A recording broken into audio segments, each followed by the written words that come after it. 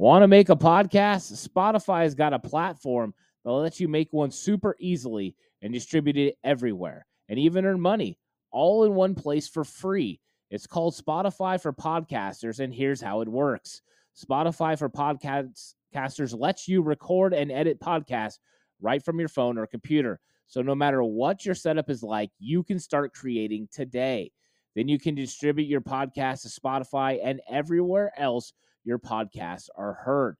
Video podcasts are also available on Spotify. And when you want to take conversations with your fans to the next level, Q&A and polls are the best way to get them talking. With Spotify for Podcasters, you can earn money in a variety of ways, including ads and podcast subscriptions. And best of all, it's totally free with no catch. Ever since I've discovered Spotify for Podcasters, I just enjoy putting these podcasts out for everyone to really like. I highly recommend you give it a try. It's so easy to use. Download the Spotify for Podcasters app or go to www.spotify.com/podcasters to get started today.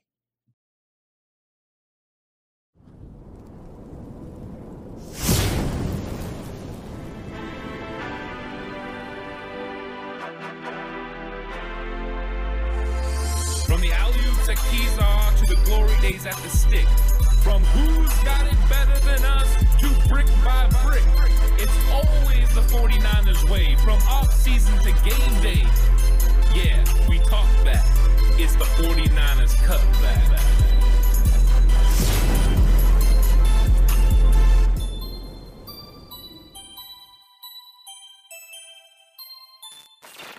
It's 49ers Cutback Podcast time. Welcome to the show. We're going to be talking another training camp battle. And this one along the edge with the defensive lineman, Jordan Willis versus Kerry Hyder. This is going to be an absolutely exciting battle to watch all throughout training camp. Absolutely. And Jordan Willis, a guy that the Niners have invested in, they traded for, spent draft capital on, and Kerry Hyder, a guy who has had nothing but success when playing for Chris Kasarik. Literally. Look at the numbers. You can look at the stats. Everywhere else, nothing. With Chris Kasarik, outrageous numbers and almost double-digit sacks every time this man plays for Chris Kasarik. Yeah, you're right. I mean, he had that tremendous success with the Detroit Lions playing for Chris Kasarik. He leaves and gets a nice contract with the Cowboys, does nothing, but then reunites with Chris Kasarik in San Francisco, and all of a sudden you're 8.5 sacks later in 2020, and he's going off and getting a $6.5 million contract from the Seattle Seahawks. Thanks, Seattle, for paying him, because now he's on a really, really nice deal for the 49ers. And this is one of those battles that's going to be fun, because the question marks surrounding the edge rushers and the interior defensive linemen and how this is going to be made up is one of the biggest things to talk about. Now, one of the reasons that this one is interesting is because both of these guys are competing for a similar role, the Arden Key role, but also being able to play the edge on base 4-3 downs and being able to stop the run. Both do it well. Both play that area well. What separates these two guys, though, is Jordan Willis's athletic ability compared to Kerry Hyder. Jordan Willis, a 4-5 guy, can bend the corner, can chase people down. Kerry Hyder, an effort guy, a guy that needs help when it comes down to it. There were so many times in 2020 we witnessed Kerry Hyder chasing quarterbacks. Jordan Willis runs them down. There's a difference there. So there's a tremendous difference between how they go about their game, but both of them are effective. And I think Jordan Willis's stats have proven that if he would have played a complete season, he would have had a very nice number of sacks, pressures, and everything that you need from that position. So, Alex, I like this battle, and it could be a battle so close that one of them's on the roster and one of them's off when we get to August 30 and final 53-man cuts. That is correct. That is the truth. That is the reality. That is the situation that these two gentlemen find themselves in a room that is stacked and loaded. Despite the fact that San Francisco values this position, you have tough decisions to make. Now, and if they do keep 7 defensive ends, they keep 7 guys off the edge there, maybe something bodes a little bit better for the both of them. It's still going to be difficult no matter what, because there's a lot of guys who are already kind of locked into spots. Nick Bosa, obviously. Craig Jackson, obviously.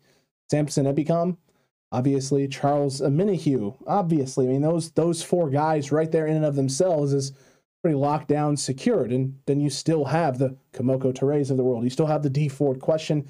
You obviously have these two gentlemen in this mix as well at this position. So there's a lot of variety and ways to put this group together. One of them could be on the outside looking in, but the big thing with me and the thing that you brought up that I really want to harp on with these two gentlemen is what Jordan Willis is and what Kerry Hyder is. You said it perfectly when you said Jordan Willis runs guys down and Kerry Hyder chases guys. And some people may think to themselves, that's the same thing. You have to chase somebody to run them down, but there's an end point there. Jordan Willis finishes that chase. The chase is the act of going after something. Running someone down and catching them is a completely different thing. Yeah. A lot of times, Kerry Hyder doesn't catch guys. He runs them out of bounds. He runs them into a teammate, or he trips and stumbles while running after or chasing somebody and magically grabs a shoelace and brings a guy down. Kerry Hyder doesn't do it the same way Jordan Willis does. And while both guys do add that run-stopping ability and capability on base for 3 downs, Jordan Willis can finish, whereas Kerry Hyder typically doesn't. Now, big question here.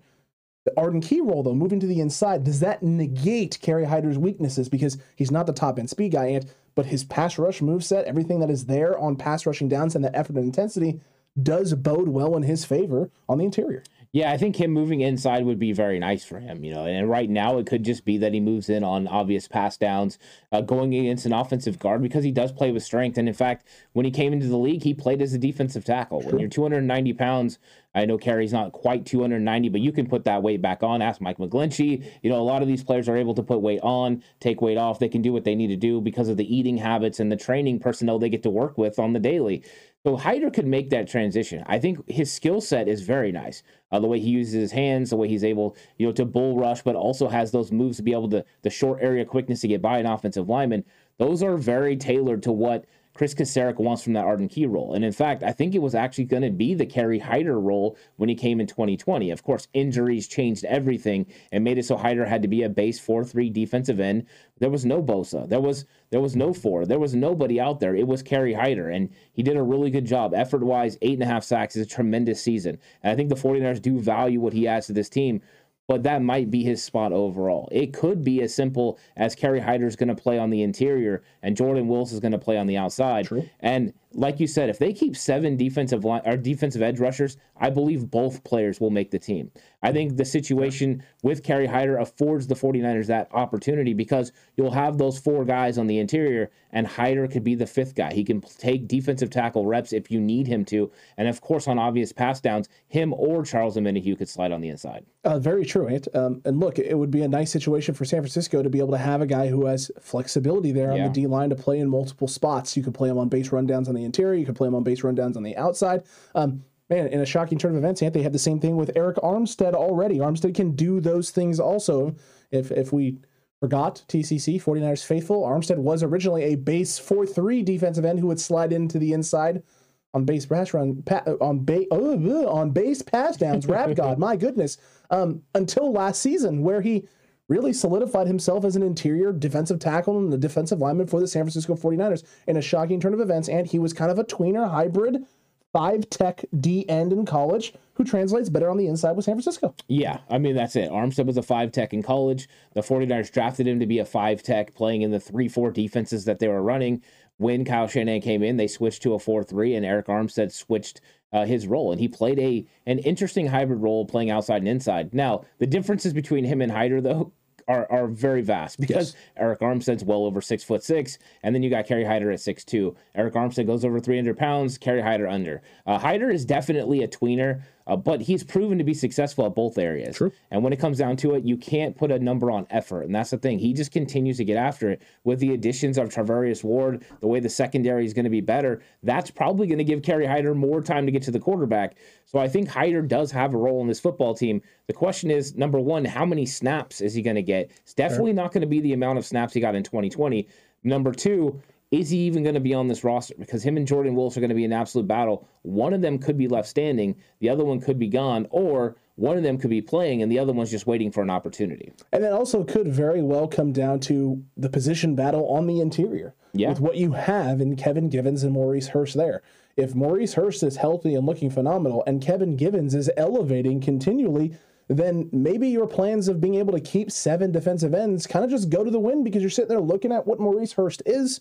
You're seeing what Kevin Givens is turning into and realizing at the end of the day, we just don't need that 7th guy because we have 5 guys in the interior that we absolutely love and we don't want to have to get rid of any of them, Ant. Yeah, I think Kevin Givens winning that battle with Maurice Hurst is better for a Kerry Hyder or Jordan Willis because you want to pull Kevin Givens off the field on third down and allow one of these guys to go in and rush the passer. I think if Maurice Hurst wins, Maurice Hurst does have the ability to rush on a third down. Now, he's not going to be as good as Kerry Hyder, potentially. Not going to be as good as Jordan Willis for sure. But I do think that would be an easier route for either one of them to make the team. So that battle, which if you didn't watch our training camp battle video about Kevin Givens versus Maurice Hurst, go back and watch that one. We get really in depth on it. It's one of those things that's going to play out. And there's a lot of these position battles along this defensive line that affect other people. So I'm glad you brought that up because that interior D-line position battle could affect both of these guys. And it could be as simple as they decide they only need to keep 4 defensive linemen, or 4 interior linemen, so they can keep these 2 edge rushers. Or it could be that those guys are playing so well, one or both of these guys are gone. Look, it's going to be interesting. We've been saying this about the D-line and the O-line for some time now. It's going to be a bloodbath, actual trench warfare for the 49ers in training camp. It was pretty hot and intense last season. There's still tons of questions to be asked about this defense right now and this D-line and what it could look like because in a shocking turn of events, this D-line is better than it's ever been. Yeah, it really is. I mean, the depth top to bottom, 1 to what will eventually be 11, but they got like 14 guys, and these guys are all 14 could make the roster. Yeah, I mean, like Alex Barrett is like at the very back end, but we've already seen him play in 2020 for the 49ers. True. He's been a part of this practice squad. It's not like he's a bad player. He's a solid player in this league, but there's just so much talent ahead of him. It is really going to be survival of the fittest. Chris Kasarik has put together one of the best defensive lines. Of course, John Lynch went out and got it for him, but he goes out and gets these guys and develops them. And there's guys like Kevin Givens and Kerry Hyder who are good because of Kasarik. I mean, he's really developed them. And so I think he should get a lot of the credit. But yeah, this is going to be fun. And I'm curious what Jordan Willis is going to look like, not having to sit out, but getting out there and actually participating in all of training camp and everything. I'm excited to watch him. Well, look, last year Jordan Willis was competing and busting his butt in training camp because he knew, hey, I'm suspended. Yeah. I'm suspended for the first part of the season, so I better make myself inexpendable. Otherwise, the Niners will just move on. I mean, there was a lot of pressure. And this year, he has found himself right back in a position battle, meaning his spot is not safe. Nothing is guaranteed. And so that fire is going to be lit, and we're going to see the best version of Jordan Willis yet again. Just like I expect us to see the best version of Kerry Hyder and a rejuvenated Kerry Hyder being back with his favorite person in the whole wide world, Chris Kasarik. Yeah, and Kerry Hyder was taking first-team reps during OTAs and minicamps. So that's how they feel about Kerry Hyder. That's where they see him. I mean, Kerry Hyder's a good player. Of course, we know, the Nick Bosa and those guys weren't there. But when it straps up, Kerry Hyder's one of those guys that he's going to battle. He's going to compete. And if you got an offensive tackle that can't anchor, Kerry Hyder is probably going to push him into the quarterback. He is going to nom Old Lover said tackle who cannot anchor, and he will nom through the bad anchor and then find himself a way to get to the quarterback. The one thing that you cannot take away from him is the motor. Yeah. And that is something that we've actually seen from Willis a little bit as well. I agree. He's high intensity, played through an ankle sprain in the NFC Championship game in freezing weathers, or in the NFC Championship and the game before that, the semifinal in Green Bay at Lambeau. And had some impactful plays. So Jordan Willis, they know what they're doing with him. He knows what he's going to have to do in order to win this camp battle. But on the other side of him, Kerry Hyder is a vet who's done it at a very high level with Chris Kasarik before. There are going to be no holds barred, no prisoners, no mercy. They are going to be fighting to the finish. Yeah. Yeah, if an enemy approaches you, he is we can go the whole Cobra Kai thing here. We could go there. No mercy. I think this is going to be an absolute battle. I do think that one of these guys is really going to get a lot of reps, and the other guy's probably not, depending on who wins this battle. Fair. But I kind of hope both guys make the roster, to be honest. I really like both players a lot. I think there's a lot of value in them, and I think Kerry Hyder affords the 49ers a distinct possibility of moving him in even on early downs to go ahead and stop the run. And if he could do that, talk about position versatility for Chris Kasarik in this defensive line. But it's going to be a fun one to watch, and Jordan Willis is going to have to go make up some ground. Let's see if his change from jersey number 94 to jersey number 75 is able to get it done for him. We're going to find out. Cutback crew, let us know who you think wins this battle down below in the comments section right now. Willis, Hyder, is one of them off the roster? Do both make the roster even if one guy walks out or even cleans house, makes the other guy look bad in training camp? We want to hear from you. And then while you're commenting away, don't forget to like and subscribe, because while Chris Kasarik has been developing and working with and improving his D-line and building something up, we have been building things up as well and working with and creating a wonderful community here on YouTube. And it's almost at 3,000 subscribers. So hit that subscribe button today and help us out. Yeah, hit the subscribe button now. You're not going to want to miss all the content that comes up, especially when we get into training camp. There's going to be a lot of stuff to talk about. And we're going to be talking about these position battles firsthand. You know, I mean, we're going to get out there as much as we can and watch these players play. And then we're going to be able to come back and tell you what we see. I think it's going to be a fun time. And once training camp gets started, it's all about getting into the season. It's all about news that's actually coming from the football field. Thank God. That's what I'm looking forward to. That's what I want. No more narratives, just football. Just football, Ants. They're going to prove it on the football field. They're going to get to work, and people are going to spin it any which way they like. But at the end of the day, eyes don't lie, tape don't lie. What actually is happening will be happening, and we'll be bringing it to you all as it happens and as it occurs. But until the next one, Cutback Crew of the Faithful, stay safe. Remember, the right way is always the 49ers way.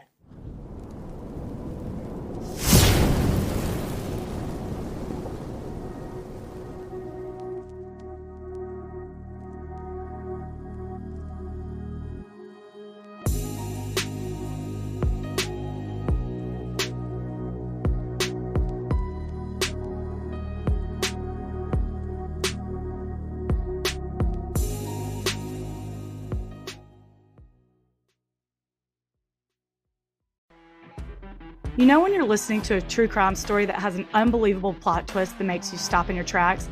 That's what our podcast, People Are the Worst, brings you with each episode. I'm Rachel. And I'm Rebecca. We're identical twins who love true crime cases that make you say, didn't see that coming, and we hate the people responsible for them. Listen to People Are the Worst now on Apple, Spotify, or wherever you get your podcasts.